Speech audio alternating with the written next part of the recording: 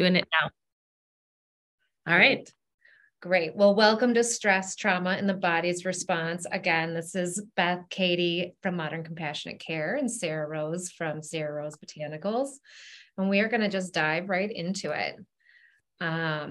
So like I talked about a little bit before,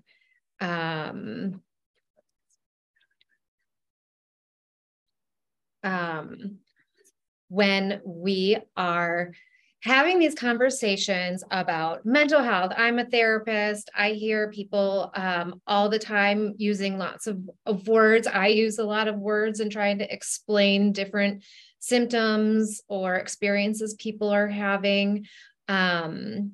People come in and need a diagnosis. It's required for insurance at times. Some people like to have a diagnosis. Some people that might resonate with them and help them understand what their symptoms or experiences have been like. Sometimes that's very stigmatizing. Some folks don't recognize that they may have experienced trauma in their development and upbringing, or in a relationship, or as a chronic experience, because it's not that bad, right? We have really for quite a long time thought about trauma in very significant, often singular events, car accidents, being at war, severe examples of abuse. But as we are understanding the constellation of symptoms that you might find in the diagnostic manual, we are recognizing to a greater extent that there is a lot of overlap, and not just in the diagnostic manual of mental health disorders, but also physical symptoms that people have, physical diseases that people are diagnosed with can have origins in trauma experiences, chronic exposure to stress, and it can manifest in anxiety. So I just wanted to include this to really kind of talk about the idea that there are all these terms that we use a lot: stress, trauma, anxiety, panic attacks, sleeplessness, substance use, nervous system dysregulation is something that we will talk a little bit about today, and has become a more common and popular term for people to understand. And again, that is referencing our central nervous system, our autonomic nervous system, and the way that when stress is coming into our experience, whether it's an external stimulus, whether it's just overwhelm with trying to keep up, whether it's because of the holidays and everything that everyone feels like they have to accomplish, getting back to normal, COVID anxiety,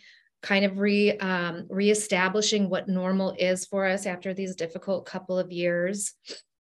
And then often people are at the same time having a lot of physical symptoms. Katie sees a lot of patients with chronic pain, inflammation, other illnesses that are approved by the Illinois Cannabis Medical Card are often related to inflammation. And we have seen that, and Katie will probably speak on this a little bit better than I can, what the connection is and how inflammation can be a result of stress and the chronic exposure to the activation in the nervous system, where we think we are responding to, and I use the word think, but we are physically and mentally, our systems are connected, and we are possibly interpreting incoming stressful stimuli in ways that may or may not be the actual response our body needs to give, or it is causing our system to stay in a period of activation. So for instance, if you are having an argument with a loved one and your nervous system gets dysregulated, your heart pounds, you feel unheard, you're sweating and you're nervous. You are also maybe maybe yelling back and forth or something like that. That's the activation that we're talking about, the physical symptoms that come along. And I know, and we know this, to kind of like focus on these things to help ourselves, downregulate from having that activation. but it is chronic experiences like that and a difficulty of managing those responses in our body that can also lead to mental health disorders and physical health disorders and disease. Go ahead. So I wanted to talk a little bit again about the word trauma and how trauma is something that we are looking at in a more expansive way. Trauma is really any kind of stress that our brain experiences as a threat to our safety, a threat to our connection. We are wired to attach and we are wired for connection. And not only does this happen in these bigger, significant experiences like a car accident, where that makes a lot of sense, but also as we're growing up, experiencing trauma in very small and large ways is a part of growing up. It is a part of the developmental process. And as Gabor Mate says in his book that talks a lot about our experience of stress and trauma and how it results in these physical disorders, that trauma is not what happened, it's how our body experienced it. And essentially what kind of lasting impact that has. So from a brain standpoint, our prefrontal cortex quickly is what really makes us human in that we can executive functioning, we can plan, we can logically reason, we try to have empathy, we're responsible for emotional regulation. This is meant to show you, okay, there is a argument with your spouse, but that is, it's not a crisis. It is something that can be worked through if that's functioning well and your relationship is safe. And perhaps you have that emotional regulation working very well for you. The hippocampus, again, these systems all work together. And the hippocampus is really known for memory and learning.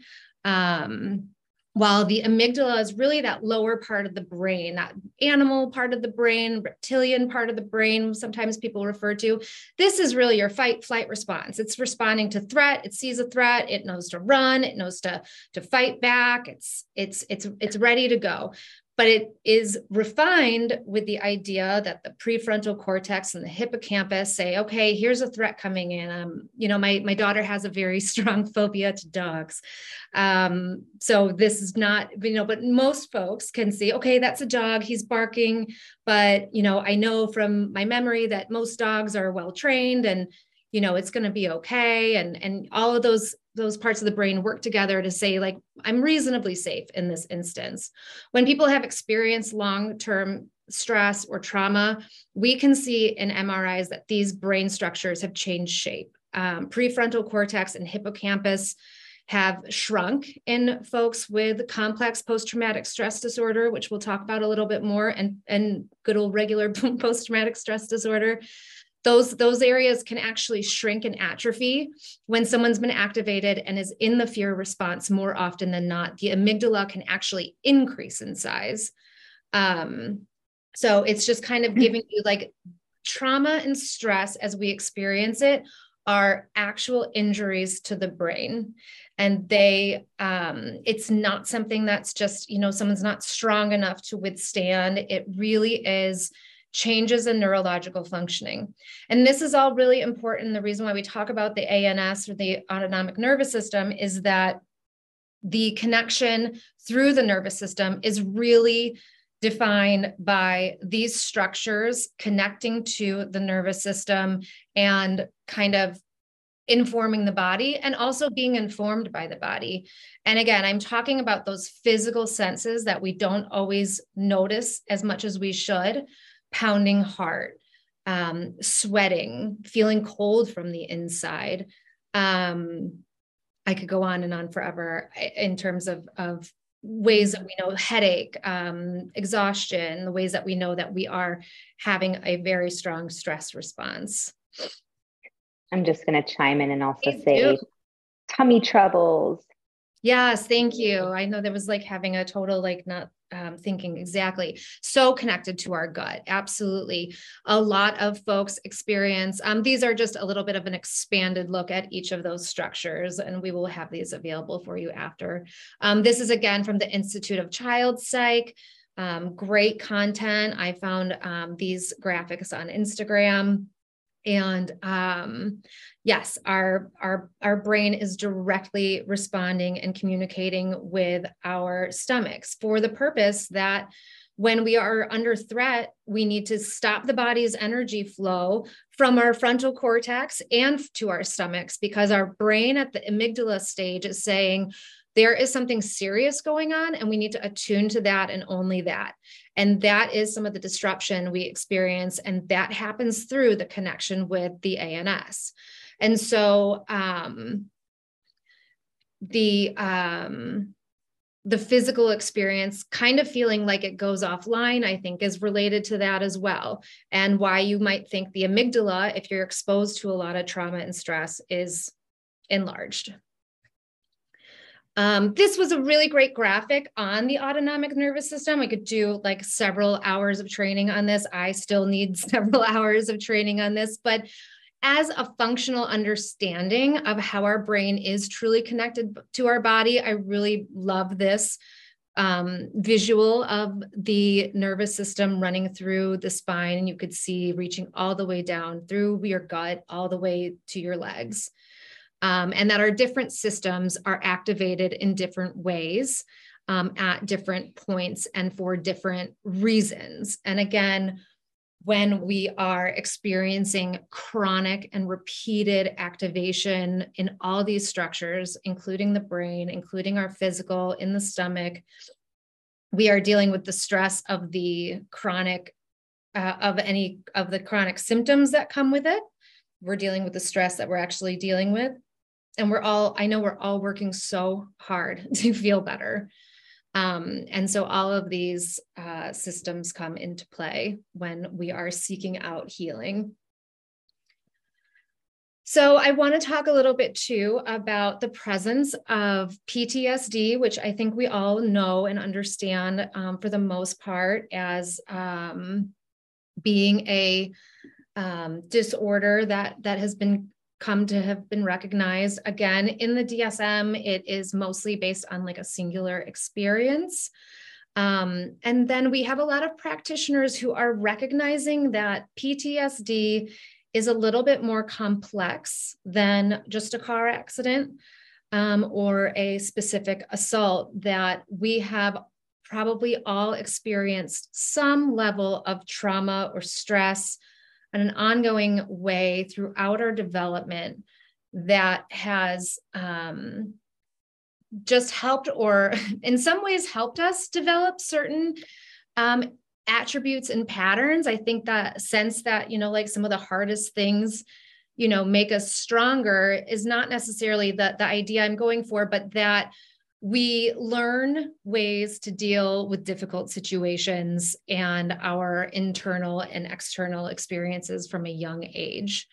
And that we all attempt to make the adjustments in and find aspects of our personality to help us figure out how to deal with stress, trauma, difficulties in our relationship with our parents, difficulties in our relationship with our siblings, difficulties in the external factors of how we grew up, where we grew up, medical illnesses, whatever the difficulties have been. These cause kind of a pattern of habits, a pattern of reactions, of responses, of expectations. And the reason complex PTSD, I think, is so interesting is it really can talk about how you might be presenting now when you come to therapy. Well, okay, like you have anxiety, but why do you have anxiety? And you might talk about these interpersonal disturbances. You might talk about a negative self-concept. You might talk about affect dysregulation or the feeling of being upset, noticing that you're feeling afraid, angry, all of those things, your affect, your feeling state, and not really being able to have a good control over that. And again, it's also connected to this sense of threat. possibly avoidance, re-experiencing many of the same things we see when we are talking about just classic PTSD.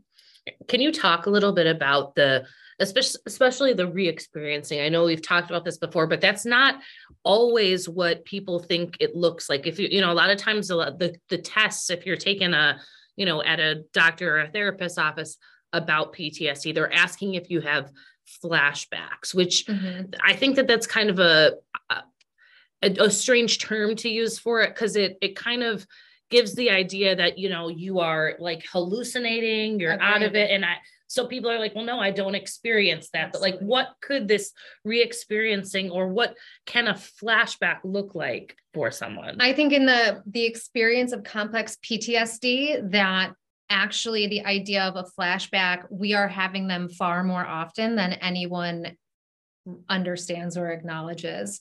And an emotional flashback is one thing that we can discuss further, is that you perhaps grew up in an environment that, let's say that there was abuse or chronic chaos. When you sense that threat and your body has that memory, or your brain is primed to be vigilant or aware of that particular type of threat, maybe that came from a particular caregiver, for instance, and you re-experience that, or you have a similar experience that feels the same from a current partner, or in a job, or even in your friendships, whatever the case may be, you can have an emotional experience, an emotional flashback. So to you, it's not like you're going to have this whole thing where I'm remembering, how my grandmother shamed me for, being myself as a young child, but you might have the same experiences of shame,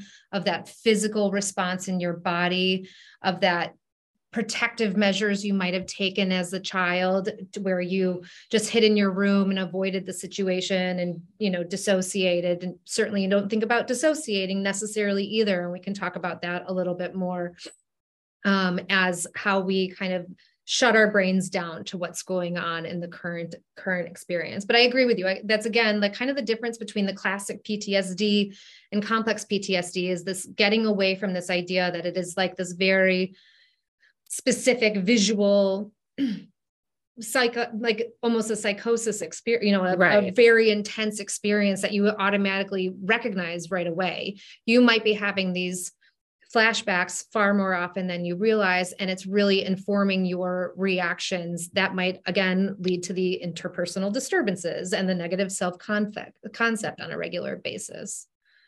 And just to go even a little further back, Beth gave this great example of a grandparent. We're also now understanding that there's physiological impact, genetic impact from generational trauma. Yes. And so we may also be carrying in our minds, in our bodies, trauma responses from trauma that even our caretakers, maybe our parents or grandparents, didn't experience directly, or maybe something that a grandparent experienced that they never talked about. So there's a lot of layers to this, which can make it confusing. And also, I just offer that up to say that we don't always have to know the source of why something is happening to acknowledge that it's happening for us. So true, Sarah. I worked in the adoption realm for a long time. And we, had babies that would go home with families, right away. And it was often, why is there, this kind of experience that the children have in development, and really coming to understand that even from in utero, we take from our cellular experiences of our mothers and the experience in utero of stress and trauma. And that is when our autonomic nervous system is developing, right from those cells that you share, and they're growing with the, endocrine, the hormonal response of your birth mother, and that someone who's in a state of chronic stress and trauma, as some of our birth mothers were, would impact a child in the same way, even though they never were able to live together. And that is true too with experiences. There's research about the Holocaust and families that have had that from, multiple generations, that trauma symptoms persist. Or the same, I'll be sharing an article about post-traumatic slave syndrome, which is that concept was developed by Dr. Joy DeGroy. And that speaks to the same thing, the legacy of people have the family trauma of slavery in their history, and what that has looked like for generations of people now.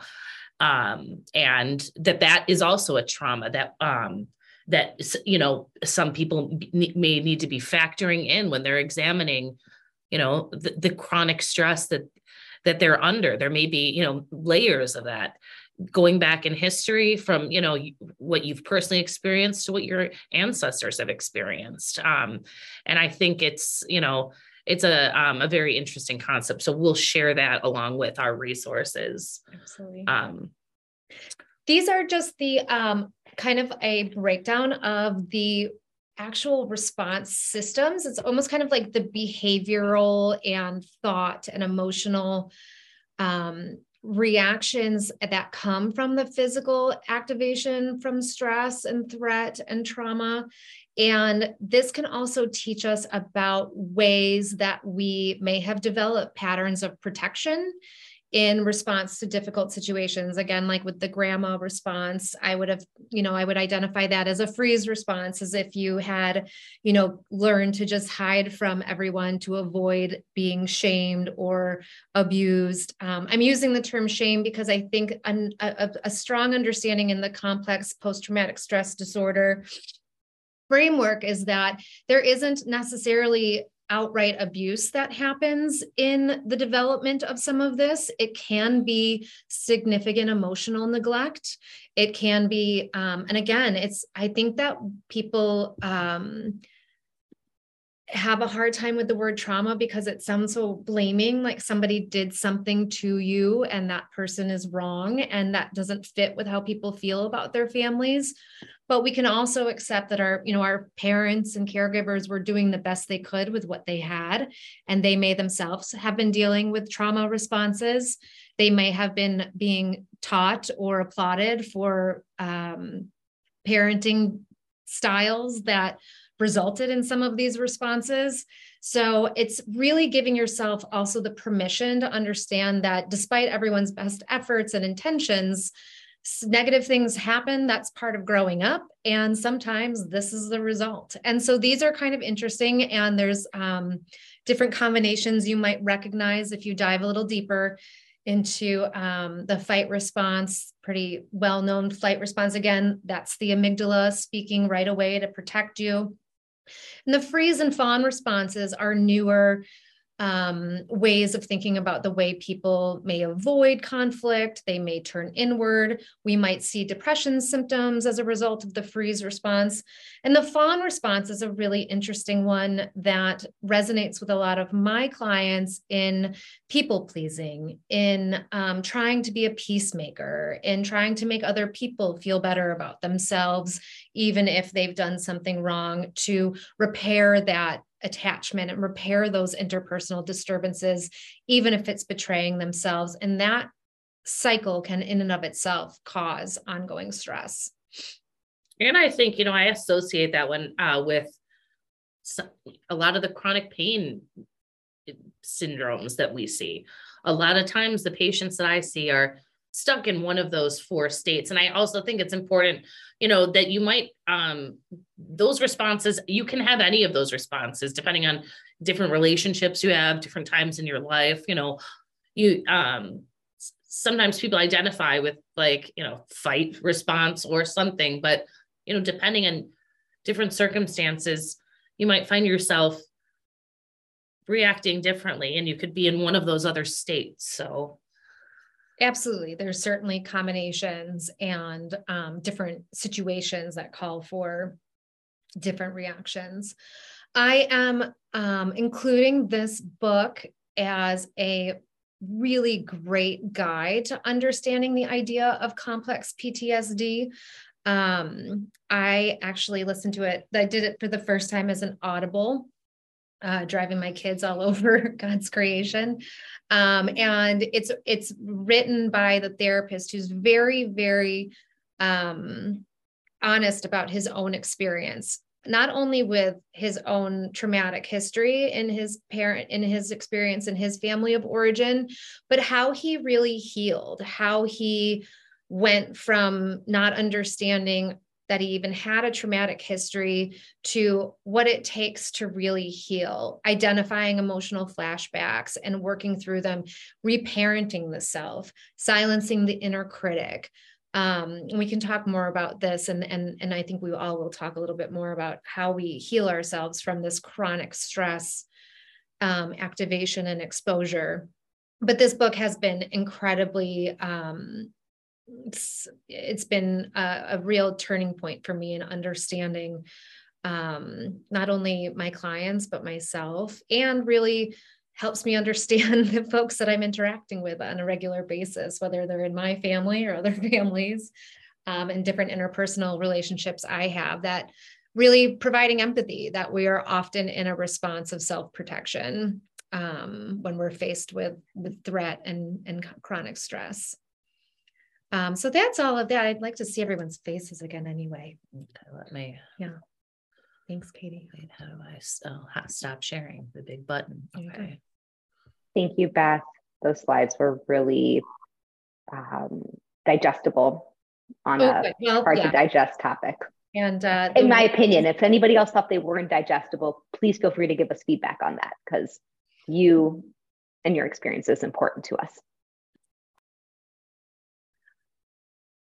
Yeah. So again, when I do work with my clients, often coming in with the basics, I'm procrastinating. I cannot focus on my work. I don't like being on Zoom all the time. This isn't what I was signed up for. And I feel just completely ambivalent, having interpersonal issues at home.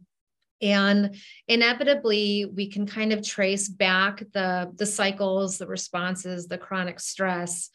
And again, it isn't just the mental health stuff, which is, again, my focus, but the physical experiences that people have too. When we did see Gabor Mate give a speech on the health implications of chronic stress, he had, I don't have the exact statistics, but something like a 4 times more diagnosis of MS more often in women, and inflammation diseases, like how they have proliferated autoimmune reactions. And that in the past, 40 years, I think, we'll continue to talk about that book for next time too. The Myth of Normal, Gabor Mate. Yes. But that there's that, and as a physician for many, many years, recognizing the environmental stressors and the interpersonal stressors as being something that doctors are never talking about, or I shouldn't say that, but are not trained and not routinely, in my own experience and in his research, assessing for trauma, stress in more than kind of a cursory sort of way. And I really think that, especially with the type of patients that I see, specializing in medical cannabis, I see a lot of chronic pain patients, for example. And I really would say it would be, I don't know of any patients that have a chronic pain syndrome that aren't also suffering from some mental health symptoms, depression and anxiety. Not only, just the strain of being in pain and dealing with that, but they also share the same, kind of inflammatory signature, in the brain and in the nervous system. A lot of these pain syndromes, it makes complete sense why, in addition to just mental strain, this sort of physical stress that's occurring in the body with pain results in depression and anxiety organically in the brain. That's kind of what I'm seeing. And it's interesting because, with cannabis, because it works in many different ways in the body, as we kind of talked, it can be really helpful for many things when it comes to PTSD, right? Like I have a lot of patients who have the diagnosis of PTSD, and they have wide-ranging symptoms, things like sleep disturbance. As Beth talked about, the autonomic nervous system, the hippocampus, the center of memory and learning, impacted in people with trauma. Well, cannabis can sometimes be helpful for people with trauma to produce like a dreamless sleep, or someone who has recurring negative dreams, waking up, in a panic, in a sweat. Cannabis, because of the way it works in the brain, it can help in trauma. There's even been some cool studies in traumatic situations. Someone that was administered cannabis right after the traumatic situation, it prevents those traumatic memories from forming. So this is a circumstance where forgetting is protection. Then again, there's a fine line there, because we also talked about dissociation being kind of a hallmark of complex PTSD. And when someone's using cannabis to treat PTSD, you're walking that fine line between, reducing those traumatic memories, but you also don't want to be dissociated all the time. And I don't, I always think about what our, mentor and now friend, Dr. Dustin Sulak, uses this analogy of a crutch and a tonic when it comes to cannabis. That it can play different roles. And when you are actually, you have a broken leg and you're using a crutch, there is a good long portion of your healing that you need that crutch to be able to get around. But the very end of the healing process is when you actually bear weight and the bone is able to finally fully stitch back together with the weight bearing part of it. So a lot of the work that I do is kind of helping someone move from, if they are using cannabis as a means for just dissociation, and that's starting to impact their life, which it's something I've seen. It's very common that people get relief from PTSD symptoms with cannabis. But I definitely think these are patients that deserve special support, because there are ways to use it, including, using CBD as part of your regimen as a way to increase your endocannabinoid tone, like we talked about last time. There's strategies that can help you use cannabis more like a tonic, a health tonic, something that's helping you with your goals of healing, reducing the effects of chronic stress, versus using it as a dissociative agent, which sometimes that can be very helpful. Sometimes that's what people need, is a little dissociation. So I'm not knocking that as a terrible thing, but it's all about a balance and kind of conscious consumption, as opposed to dissociation. So I don't know why I started on that path, but that's kind of my thoughts about, how cannabis sometimes plays into this as something that can be helpful. For instance, when Sarah said about the gut, it's some people under significant stress can't eat. We've all been there, where it's like, and cannabis can be a wonderful solvent to that, where you can at least experience a little bit of a decrease of that clenching feeling in your stomach, that something terrible is about to happen, is happening, is full of worry, and feel a little bit relief so that you can take better care of yourself in that moment. Right. And I think it's a great tool for so many things, because it works on so many different parts of the brain and the body. Many symptoms related to chronic stress can be alleviated, or you can support your nervous system with cannabis is one way. So we do treat a lot of patients, and often we do start with, when we're doing our eval, with that adverse childhood experiences assessment, which I know that's something that we kind of wanted to talk about. You've touched on a little bit. I don't know if you've ever Sarah wants taken it, Sarah. Have any anything to add about that? Sure. I'm in the chat Awesome. a little bit, and really liking that example of healing a broken bone. And I think just to add on to what you were saying, cannabis has there's so many varieties of cannabis, and also beautiful combinations of cannabis with other herbs and things like that, if you're thinking about cannabis as one of your tools. And depending on dosage and product type and use, it can be really used to kind of tune in or tune out. That's what I put in the chat. But I was just thinking about how cannabis can be helpful for tuning into the body as well. So sometimes we benefit from a kind of like a gateway.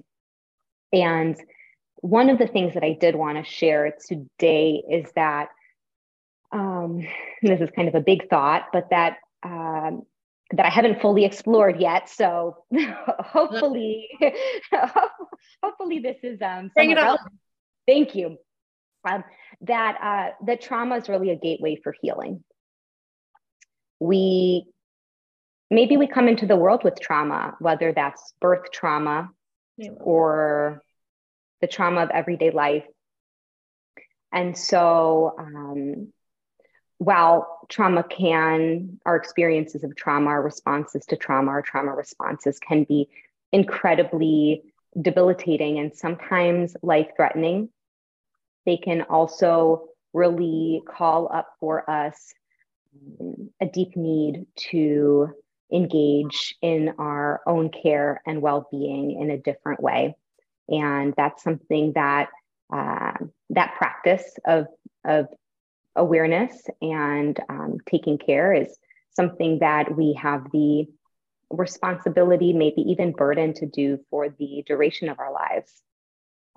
So it's a really big, it can be a really big eye opener, to just use some simple terms there. And this is a separate thought, but something I wanted to talk about a little bit or just mention is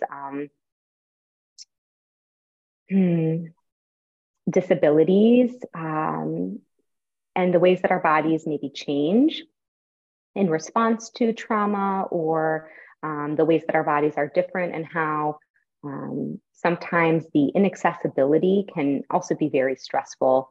And there are,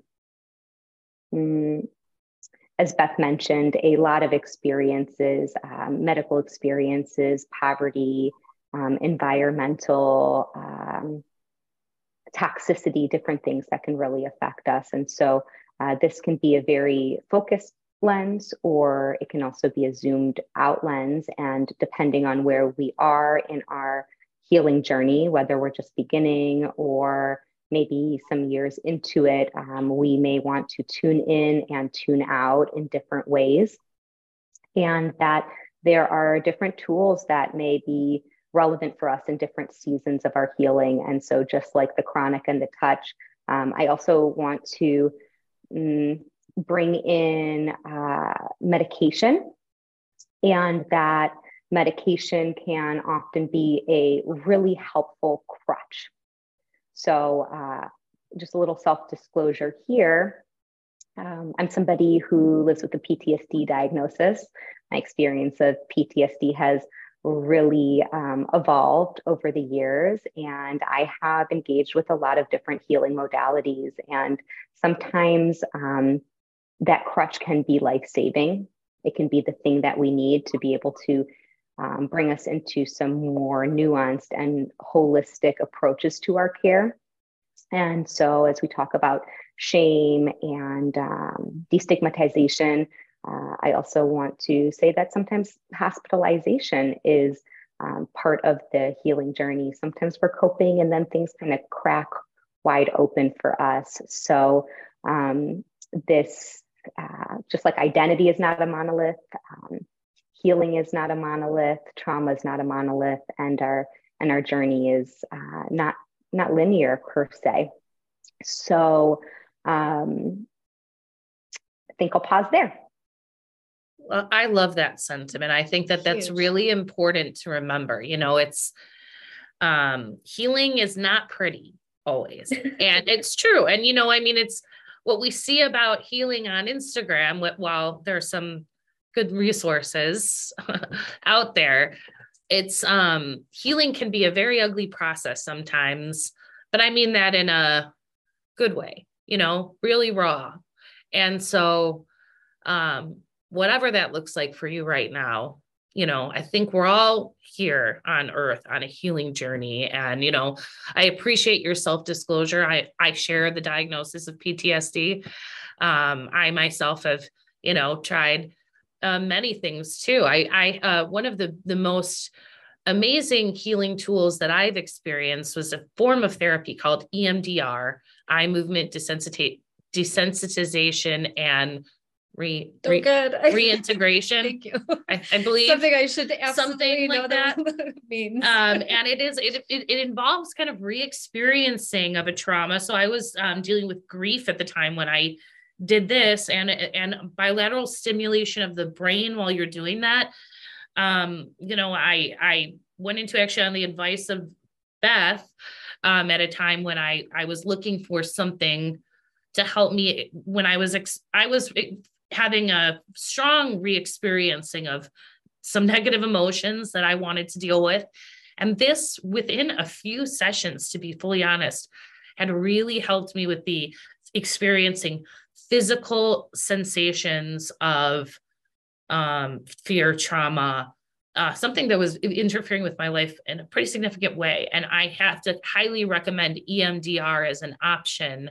And there's a lot of practitioners out there if you just Google that. But if you're someone that's has that sort of a, re-experiencing of, a traumatic situation in your life, it's something to think about. Please really connect with us if you're interested in that. It's a specific training. I know a lot of great therapists. I'm not trained in it. I hope one day in my training junkie behaviors, it's on the list, but that there's a very good resource for those specific trainings. So yeah, that's another thing that's been great. Therapists. Yeah. And that's go ahead, Sarah. Oh, no, please finish your thought and then I'll jump in. I was just going to say that from a therapist point of view, there really are seasons in your life that different types of therapy, different therapists, different modalities, different types of healing, somatic therapies, working with coaches. There are so many different types that are going to fit you at different times. I just got something from the Juniper Center, which is local here in Park Ridge, with a practitioner who specializes in cancer. You've gotten a cancer diagnosis and just coaching you through the whole process. There's just a lot of really fantastic. And I think that one thing I always tell my clients when I start is the one thing we know about therapy is you have to feel that your therapist, practitioner, whoever the person is a good fit for you. You feel comfortable. You feel safe. This is what we know. The relationship of therapy, it is what we think is the greatest source of healing and why it is helpful. So there's many modalities, and that can be a big bonus, but finding the therapist that you truly connect with and you are understanding and you feel like is understanding and mirroring you and provides a little bit of that reparative relational experience is key. If you're looking for a therapist, it's great if they give a free consultation and chat on the phone beforehand. I would worry if they wouldn't chat with you for at least 5 minutes, and just kind of like make sure you find someone who's a good fit. Go ahead. And perhaps that could even be you, Beth. She's taking clients here. And I think that's something that, same thing goes for me. If you've got PTSD or another mental health diagnosis and you are thinking about using cannabis, or you do currently use cannabis, highly recommend you make an appointment with a cannabis clinician to help you optimize that treatment. There are a lot of great products and ways out there that you could use cannabis medicine to help with this. I think there's some ways that could go wrong. So And if you're dealing with chronic illnesses, medical drug interactions, that you're very good at parsing out for folks and things like that. Yes. If you're someone that has multiple diagnoses, you have a long medication list. That's one of the things I specialize in doing, is just giving that a good look, making sure there's no interactions with cannabis potentially, and, helping you get nailed in on a dose that's going to be helpful, that fits in with the rest of your treatment. So that's basically what I do. And Sarah, your services as well, I think, could be really helpful for somebody that's recovering from chronic stress and trauma. Thank you. Yeah, we can all be resources for any of you or anyone that you know, if you're interested, and maybe at different times. So maybe at some point you're working with a therapist, or maybe you're starting off with a cannabis clinician, and then maybe you're moving into some work with a health coach when what you're experiencing isn't so acute. And there are a couple things that I wanted to share before maybe we move into closing out, since I know we're about at the top of the hour and we want to be respectful of everybody's time. I think a big part of healing work, and healing is kind of a funny term because it almost implies like arriving at a destination of being healed. So I just want to really put the healing journey in context. What was I going to say about that? Oh, yeah, that a lot of it is about really being able to experience safety in your own body and in your own mind. We really have limited control over our external environments. And so the resources that the three of us provide are really to support you in your personal and internal well-being, so that you have the grounding and resources to be able to cope with everyday life in a way that maybe starts to feel more optimal and moving from surviving to thriving. I also want to uplift energy work and body work. We don't have any, I think we all do a little bit of energy work, but I don't think any of us on the call are hands-on body workers. So, sometimes we want to start with talking, sometimes we want to start with soothing the body, and that can be a spiral or a continuum. And another little tidbit that I was thinking of, kind of linking our cannabis or herbal use or psychedelic use, is that with the healing journey, one might even really benefit from a kind of microdosing approach. So one day on, a couple of days off. It's not always the time to do immersive work. And sometimes it's really great to take a step away.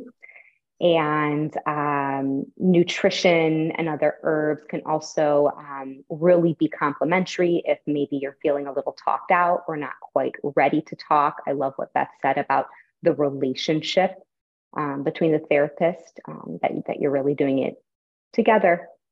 And there's a reciprocity exchange there happening in some ways too. Not that the therapist needs anything from you, but that alignment. I think to just uplift one thing about coaching and my coaching practice, I think it can really support developing and integrating self-care behaviors, activities, and practices, which can often be a struggle in response to a body response to trauma. So that can be available for you. And unless we have any other closing words or comments, I'll guide us out with a little bit of grounding so that we can transition from this space feeling able to move on to the next thing in our day. So I'll pass the word before I lead us through anything else. I just think that's great. I think self-care is the kind of treatment for chronic stress and trauma. That's how we heal ourselves. So I love that. Thank you, Sarah. Thank you. Yeah, you're so welcome. And so we'll just do a little momentary thing. I'm not actually sure what it's going to be yet. And then I'd like to suggest that we're going to put up our bio slides if we have them, just so that people have our contact information And I'll just shout out. Put those in. Sorry. Oh, that's okay. That's no problem. Well, you can we'll reach add it. me.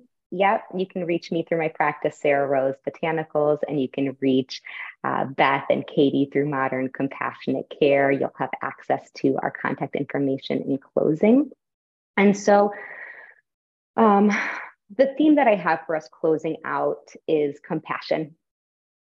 So I'll just be a little spontaneous here and say that I invite each and every one of you, myself included, to maybe call in a feeling, a sense, an image of compassion, maybe even doing something for yourself that feels compassionate. That might be like, flicking out your hands, or, if your hands feel a little cold or sweaty, doing something like that just to ease. Maybe shimmying out your shoulders a little bit. And I'd like for everyone here to really take a compassionate moment and to express gratitude for ourselves for being here today in this opportunity to learn together and be in dialogue. And let's just take 3 closing breaths at our own pace. And we'll close out at 1:05 CST. So at your own time, breathing in, maybe breathing in through the nose and out through the mouth. You can keep your eyes closed or open. Just calling in some awareness that we are here, breathing, a moment to be present with our breath. When you're ready to, you can let that go. And if you feel like unmuting yourself to say goodbye, you're welcome to. Thank you all for being here today and for showing up for yourselves and for your loved ones in this way. Thank you, everybody. And we'll be back our regular time last Thursday of the month in January. So our next one of these will be January 26th. We're going to keep on our theme of trauma. We're going to be talking a little bit about trauma within the medical system, self-advocacy, and we're going to have a guest, our friend, Donna Murray, who's an amazing advocate. And she's going to share with us some of her experience. We're going to talk about, medical trauma, self-advocacy, maybe a little bit of long COVID. And we know how to have a good time. So if you guys have any questions or comments that you want to, add to us, ask us before the next event, just please shoot us a DM, shoot us an email. We'd love to make this interactive. Want to talk about if you want to come on and join us? Absolutely. Yeah. Really fun. Thank you, everyone. Yes. And also, Katie, correct me here, but I know that Beth and I both offer a free consult to see if we're aligned to work together. I'm not sure if that's part of the cannabis offering. Definitely. Yeah. I usually will, talk with someone, just give me a call. If you have a question and you're not sure if you want to make an appointment, just give me a call. I'm happy to answer any questions, allay any fears. If you, just want a little bit of information, you don't have to make an appointment. Just give me a ring. Explain the different services that you offer. Exactly. It's not always clear to people who haven't worked with a cannabis clinician before. Totally. So definitely reach out. I always will meet with someone ahead of time to just give them, a rundown, answer any questions. Okay. All right. Thank you, everyone. We'll see you next time, and happy holidays to all of you. Take good care. Be well. Bye. Bye.